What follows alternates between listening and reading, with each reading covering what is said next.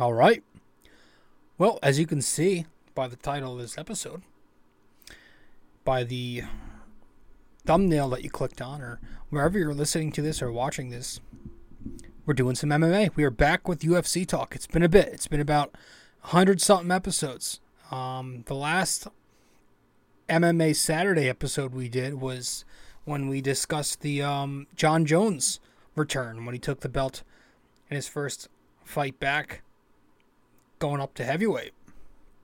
It's been since then. So we're going to talk some UFC. UFC Boston took place this past weekend, 292. So we'll be discussing that in this episode.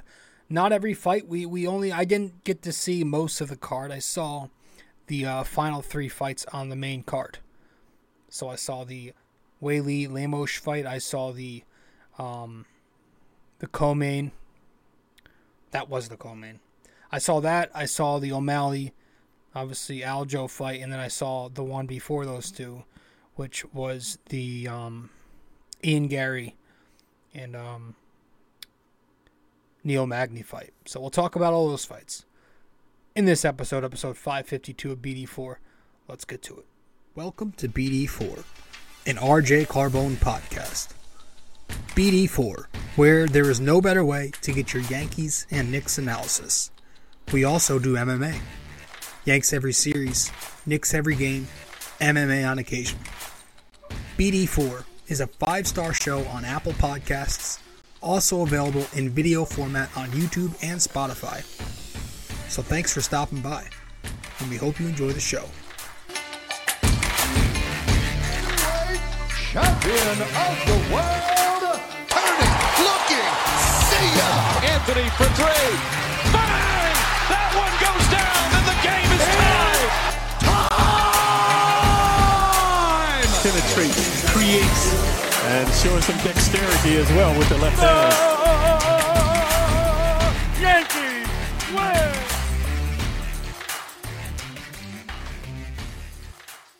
win! All right.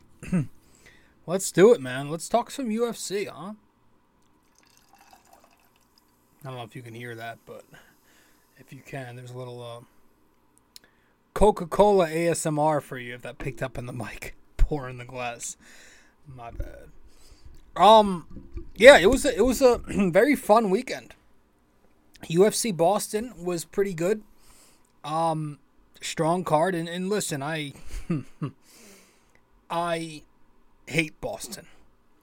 I hate their sports teams. I hate their fans.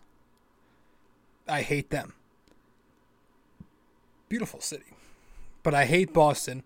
To deny, though, that this was a hell of a scene inside the fake garden on Saturday night would be a total lie. Because it was like, wow. The energy, the volume, the pure excitement, especially after that O'Malley finish. Wow. It was fun, man. It was fun to watch. I think there are a few Boston guys on the card. I know there are obviously a few Irish fighters. So it fit the bill. It made sense. So we're going to give our thoughts on this pay-per-view. Again, not on the entire thing, but the 3 fights that I saw, we'll talk about them. We'll talk about Gary versus Magny at welterweight. We'll talk about Weili versus Lemos, the co-main title fight at women's strawweight. And then we'll talk, of course, the main event, the title fight at bantamweight, Sean O'Malley versus Aljo Sterling. But we'll start with Ian Machado Gary and his unanimous decision victory over Neil Magny. And it was a pretty dominant one. I mean, you had 30-26, 30-26, and even one judge scored this damn thing 30-24. So he had 10-8s in each round, and that's crazy. For that guy scored 30-24, yeah, that's 10-8 in each round. Christ.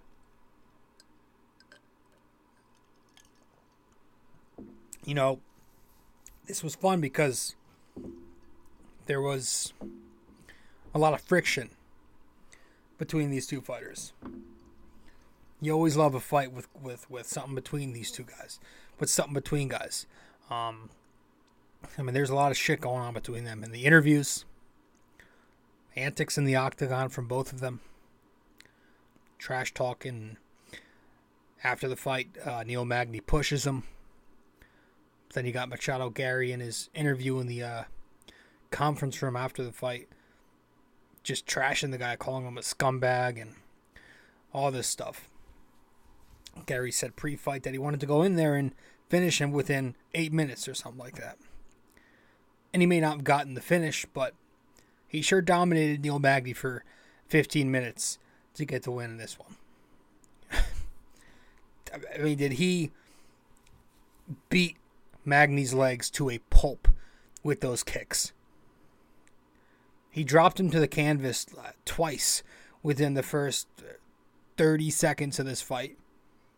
Two very lethal, very deadly calf kicks. The first shot he took at him knocked him on his ass. You could tell Neil Magny was just hurt immediately. He was in the clinch with him, got the takedown from it, didn't use it, but, I mean, he really did his damage on his feet. He displayed his elite level striking, which is why that Ian Machado Gary has been so successful already 6 fights into the UFC. I mean, those kicks were something else, man. He made great reads. He was just predicting everything that came at him, and it was just a great display by this kid. I mean, this kid, he talks. he's funny, man. I love, like, I'm all for the different UFC personalities. I know, like, internet warriors like to hate on certain fight. I'm not like that. I can't fucking talk. I like all the different personalities in this sport. I love the different types of people that you get in these fighters. So this kid, he talks, he's loud, not exactly humble. He's got the whole Conor McGregor shtick going for him. And you combine that Conor persona with his striking skills. 25 years old, 13-0 MMA and 6-0 in the UFC now. He could be something big. You blend all that together, he could be something big. He called out Wonderboy Thompson in his post-fight. So, I mean, that seems like a money-making fight for Dana. I'd expect that to be matched up soon. Probably at the Madison Square Garden fight. I think that's in December or November. I forget. Late November, maybe. I don't know. Probably December, maybe. But I would expect that's what's going to be on the card next for Ian Machado Gary. And if that's the fight that happens, that's going to be the big swing factor to Ian Machado Gary's hype train. Not that I think his career is going to go downhill if he loses. But if he wins this fight, I mean, if he does it, he's going to blow the hell up and make some big damn waves in this promotion. If he doesn't, okay, his career doesn't stop. It just, it's going to take a little longer. But if he beats him, if he beats Wonderboy Thompson, the noise. But that's if.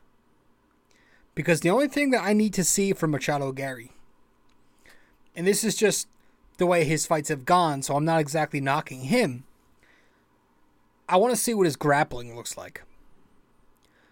He hasn't really been tested there yet, so I know Magny's a grappler, but they weren't on the ground. We'll see. Because it's very difficult to beat a fighter like Stephen Wonderboy Thompson without using grappling and doing this only on the feet. Because, as we know, Stephen Wonderboy Thompson is a striking extraordinaire. A striking king.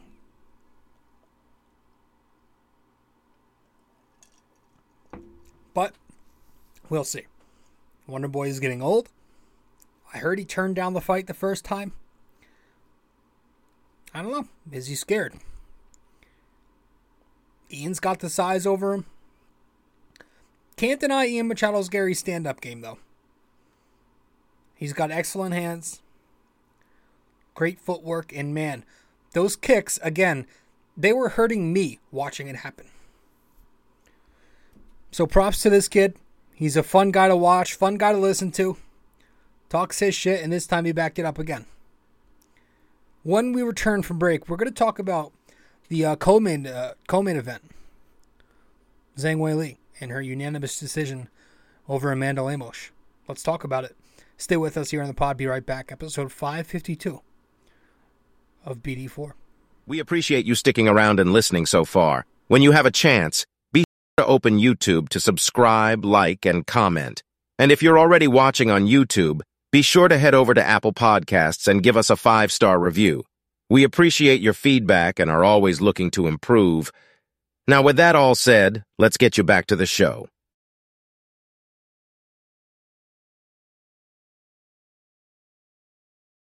All right. Welcome back to the show. Welcome back to episode 552 of the podcast. So, why is the camera lagging right now? That's very odd. Hold on. Good. Alright, well, it's probably not synced up right now, so you're going to have to deal with it if you're watching the video format of the podcast. I don't know what's going on. That's annoying. I got a new camera. I think that's why. I don't know. Gotta fuck with the settings a bit. This is annoying. Alright, whatever. The co-main event, if it's, I don't know what it's going to look like when you play it back, but if the words aren't synced up with the audio's not synced up with the video, it's a podcast, so who cares anyway. But I'm a huge fan of Weili, man. She's cool. She's a very easy fighter to root for. She's very humble. And, man, did she dominate Amanda Lemos in this fight. 50-43, 50-44, and there's a 49-45 in there. This was a very grappling heavy fight. There were a couple exchanges on the feet, but Weili was very technical in this fight. Very fluid, both in stand-up and on the ground. Just looked very disciplined, very relaxed in there as usual. She landed some wonderful, perfectly executed kicks. And then she was just in total control on the ground. The ground and pound game was there. Amanda Lemos had a Darcy choke grip on Weili in the first round, but the way Weili just turned on it, she just flipped it. The double leg kick in the fifth round was fantastic. Not kick, the double leg. The takedown. I mean, even the I don't remember when this was, but sometime during this fight, I think it was Zhang Weili who attempted a crucifix when she was on her back, and she was going full Khabib. Just a really impressive ground game, and she did exactly what she said she was going to do. Right? She said she was going to go in there, and she wanted to be like water and surround Amanda at every angle and every direction. And she was like water. She wiped the damn floor with her. She mopped her up. She landed 296 significant strikes. Do you know how much that is? So, she's fun, and she's probably going to be strawweight queen for a little bit now, man. She's one of the best to do it there, if not the best all time in that division. You could make that case. Joanna, maybe. Thug Rose, maybe not after that last fight. But you know what? Zhang Weili could very easily be the best of all time in that division. It's crazy how your UFC career can go. She was knocked out, didn't know where she was. That one, was it her last fight? This fight, she goes out there and dominates. You could look like two completely different fighters just like that. But I'm excited to see what's next for her because Amanda Lemos is a tough fighter. Like, she made a very tough fighter and Lemos look very easy. She one-upped her. But I'm looking at a chick who's very tough as well. And I'm a big fan of Tatiana Suarez. And it's very possible that Tatiana Suarez is Zhang Weili's next opponent. Big Tatiana fan. I love her story. She fought cancer. That took away her Olympic dreams. And she fought a ton of injuries in her career, which took away some of her MMA prime. But she's back now. She looked very excellent in her last fight. And so maybe she gets Zhang Weili next. Or it could be the other Chinese girl who fights Zhang. I'm drawing a blank on her name, but there's a possibility that happens. But I think we're going to see Tatiana.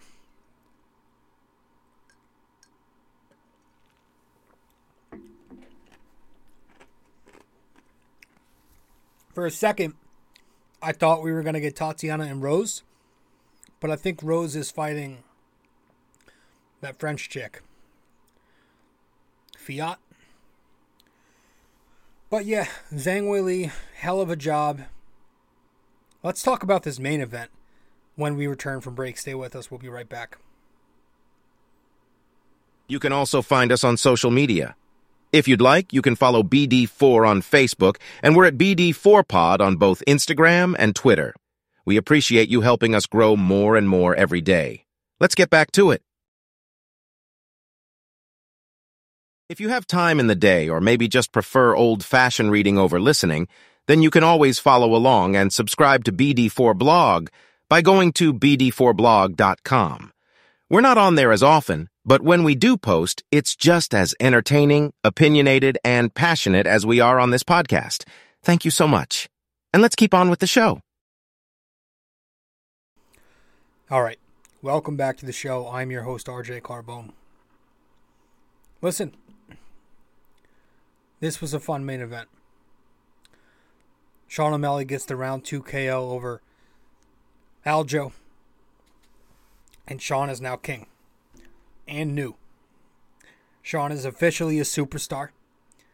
And a superstar in a tough-ass division, too. But this was the fight, to me, that clinched Sean O'Malley's superstar status. I'm happy for him. I'm not his biggest fan, but I like the kid. He's fun for the promotion. You know, and this is someone I've criticized in the past as wanting to see him fight better competition at first, but he has since. So credit to him. And speaking of being valuable for the UFC promotion, I think the UFC clearly is trying to push that too, as they should. They're trying to push the whole superstar thing with Sean O'Malley. I mean, MMA History on Instagram posted this last night saying that never before, didn't know this, in UFC history, never before has the promotion uploaded the main event to their YouTube page immediately after the fight. So they're clearly promoting Sean O'Malley, who is 17-1, or 17-0, as he would tell you, as the next superstar. And that makes total sense for this promotion, who is still looking for, you know, the old cliche, the next Conor, right? But he's perfect for it, too. He's the big-ticket superstar that draws. He's got the personality. He's got the crazy hair, the tattoos. He's a big weed smoker. You know, he's like a modern-day Conor. He's like, I don't know how to describe it. But he's got the talk, and most importantly, he's got the skill. He's a great striker, and he looked excellent striking in this fight. First of all, DC and even Bisping said it on his YouTube channel, I noticed. They said they thought he looked nervous walking out. I took it a little differently. I thought he looked cool, calm, collected, very stoic. Maybe the deep breaths, but yeah, I mean, it makes sense. You're going up against the bantamweight greatest. And Aljo. But then we saw O'Malley was perfectly fine. Just displaying great footwork, just so unique out there with his long-range style, with his length that he knows how to use. He knows how to keep it at a certain range and still land. And it's unique because he's out there doing the little things. Just attacking with jabs and keeping Aljo off of him. You know, shit that not everybody wants to take time to do. That's what O'Malley does. Aljo shot a couple takedowns, but he never had a damn shot. Sean's takedown defense was too good. He even stopped a few of his attempts to get into the clinch with him. Now, round 1 was pretty underwhelming, but you could say Aljo took that round, 10-9. You could say he had it with the leg kicks. He was landing a few of them on Sean. But after that, it was a good night in round 2 for Sean. 50-something seconds in. Aljo comes up on him. He rushed in, went for a strike, kind of leaning forward where his head was leading the way past his feet. So he lost a little balance maybe. The momentum was leaning towards Sean. And then Sean, whose momentum was actually going backwards, threw that beautiful right hand with the perfect timing, lands the counter, dropped him, and it was kind of over from there with the ground and pound game from Sean on top of Aljo. It was very, very, very similar to the way Conor knocked out Jose Aldo when Jose was like attempted to go at him and then he missed and Conor made that excellent read. So it was very similar to the Jose Aldo fight when he got knocked out by Conor. But there's one, I don't want to say controversial, but was it early stoppage by Mark Goddard? My initial reaction that it might have been a little bit early. It looked like Aljo was still capable of continuing and, you know, he was making an effort to get out of the way. But to Mark Goddard's credit, O'Malley kept throwing at him hard. You could see at one point Aljo started to kind of curl up. And the second he did that, that's when Goddard called it. It didn't seem like Aljo was protesting. He didn't. I don't think I recall him saying in his post-fight interview that he thought it was early stoppage. I know his team was protesting very hard, but he didn't protest. And in the end, it didn't seem like it was anything controversial. I did find it interesting in the post-fight. Aljo said that he underestimated Sean, which was interesting because this is who Sean is. Like, that's how he fights. He did exactly as he always does. He's a great striker with range, and he keeps it at a distance like that. This is a kid with a 72-inch reach at bantamweight. Like, he's not quite Izzy Adesanya, but those lengthy guys are going to use that to their advantage. You know, I do have to credit Aljo for being very classy, though, and admitting his flaws. You know, he said that Volkanovski would demolish him or something like that, so he's not going to go to that class. Has saying that costed him? Maybe. You know, I mean, he won the title, defended it 3 times. Usually those guys get the immediate rematch, but doesn't seem like that's happening now. He was in the moment. He said what he said. He got knocked out like he did, so he might not get it. Plus, I think Sean called out Cheeto. Sean wants the Cheeto rematch, which is probably going to be on the December pay-per-view at 296. And that's something everyone wants to see, obviously, after the way the fight ended the first time. People love Cheeto. People love Sean.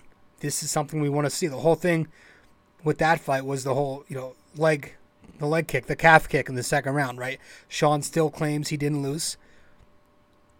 So I think we all want that rematch. He could get Corey Sandhagen, but I think I know Sandhagen doesn't think Cheeto should get the title shot, but Sandhagen's recovering from surgery. So we'll see what happens with Sean. But, you know, as for Aljo, man, he took this loss very, very humbly. And I have a hard time understanding why this guy gets so much shit. Okay, so you had the whole paper champ thing. I get it. The whole Petr Yan disqualification, whatever. That's over. And look what's happened since. He fought Yan again after that, and he won. Close fight or not, He did win, and it wasn't a robbery. It was just a very tight, very close call that could have gone either way. There's a difference between that and a robbery. And then he knocked out Dillashaw. No controversy there. And then, in his last fight heading into Saturday, he defeated Henry Cejudo in a split decision. Like, the dude is 23-4 in MMA, 15-4 in the UFC. He's a 34-year-old, probably a Hall of Fame veteran. He's beaten all those guys. He's beaten them, plus Pedro Munoz, who's on this card, fighting Cheeto. He beat Corey Sandhagen with the rear naked choke. He just took his first loss since 2017 and was all class with it. I don't get it. He's a dude who represents the American flag when he goes out there, man. And you would think Boston would respect that. And I'm not talking just about Boston either. Like, I know Boston was booing him when he walked out, when he was talking with Rogan and on his way out of the venue and whatever. That's Boston. They're racist rednecks over there, right? But, like, I understand O'Malley's the star everyone's coming to see, but I'm saying, like, the entire UFC community is on this guy's ass for stupid reasons all the time. And we just got to let that go. Plenty of other guys are more... It's more plausible to hate on plenty of other guys. There are way worse guys out there for better reasons to hate them. Yet here we are hating on Aljamain Sterling for being the victim on the victim end of the DQ. That was 2.5 years ago, by the way. Sure, he embraced it. He played the bad guy role. Who cares? He had his fun. We've seen plenty of guys embrace that heel role. I mean, we like guys who are domestic abusers. We like guys who are just assholes. And we hate a guy like Aljo who's very classy and respectful and respects what he does and what his fighters do. Like, he's I don't know if anybody saw his post-fight presser, but you can't tell me that you've seen that and you still hate the guy after watching that. I'm going to play a clip from it. It's like a couple of minutes, 1 and 2 minute clip. Just tell me you can't tell me you're watching that clip and then you're still going to hate on the guy after. Let me see if I can find it. Here it is. I'm going to pull it up here and I'm going to play it. I'm from the best household, so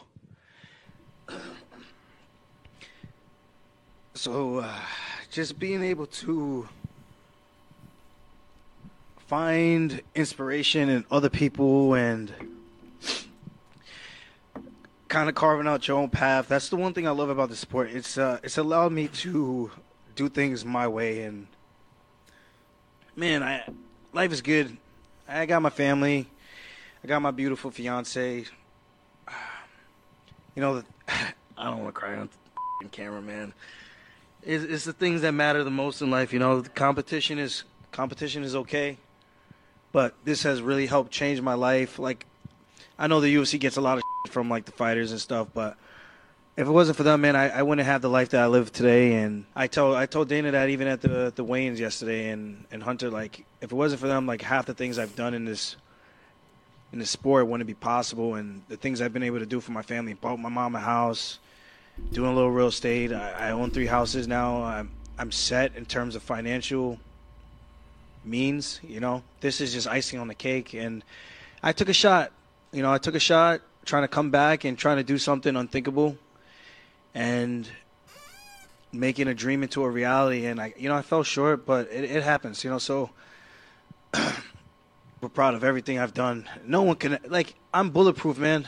Like, no one can shake me mentally, no one but myself. So that's one of the things I would never get down on myself about. I've truly earned everything I've gotten, and that's the most important. And I just wish people would take other people's journeys and, like, yeah, I play the heel and everything. Like, it's all a game to me. Like, it's like, I like having fun. It's a good time. I'm from Long Island. We break balls. We like to just have a good laugh. But at the end of the day, chase your dreams, man, because life is short. I'm 34 now. I started this game when I was 20 years old. I thought I was going to be the next youngest champion. Next to John Jones, came up short. and what a ride it's been. And knowing that door is going to close one day, it scares me a little bit, So I just try to make the most of every single opportunity I can. I just don't understand it, man. That's pure class. That's respect. That's not a human being anybody should spend time hating on. You can disagree with some of the cockiness, but that's like the only reason you can get mad at him. The only time you could not like the guy was after the Jan thing. But that was 2.5 years ago, bro. I don't know. I'm a fan of the guy, obviously. But I'm very excited to see what the future holds at bantamweight now for Sean O'Malley, because that's going to be a hell of a run that he's going to go on. I think he's going to be holding that for a little bit. So that's it. We'll wrap this up. We'll get back from break with our trivia, and that'll be that. Stay with us. We'll be right back here on BD4 episode 552. Studio 69 Productions is a production company that allows content creators of all genres to market their podcast or whatever project they're working on. It's an online platform that will promote your content no problem. All you have to do is get in touch with film director and podcast producer Leo Rodriguez from Say No More Podcast, and you're good to go. You can find him on Instagram at Studio 69NJ, Studio 69 Productions, where dreams are heard and born. All right, let's wrap it up with our trivia question.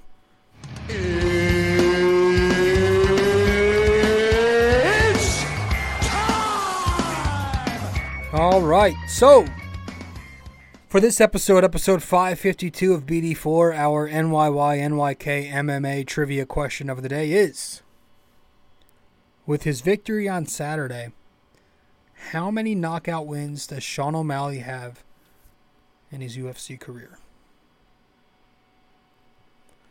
All right. With his victory on Saturday, how many knockout wins does Sean O'Malley have in his UFC career? Let me know the answer. And that's it. Appreciate you all stopping by. Episode 552 of the podcast in the books. Finally got some MMA in. We'll be talking Yankees again soon. They called the kids up. Some. All right. Later. This episode was brought to you by Anchor. Hey there! If you stayed the entire way through, we thank you immensely for it.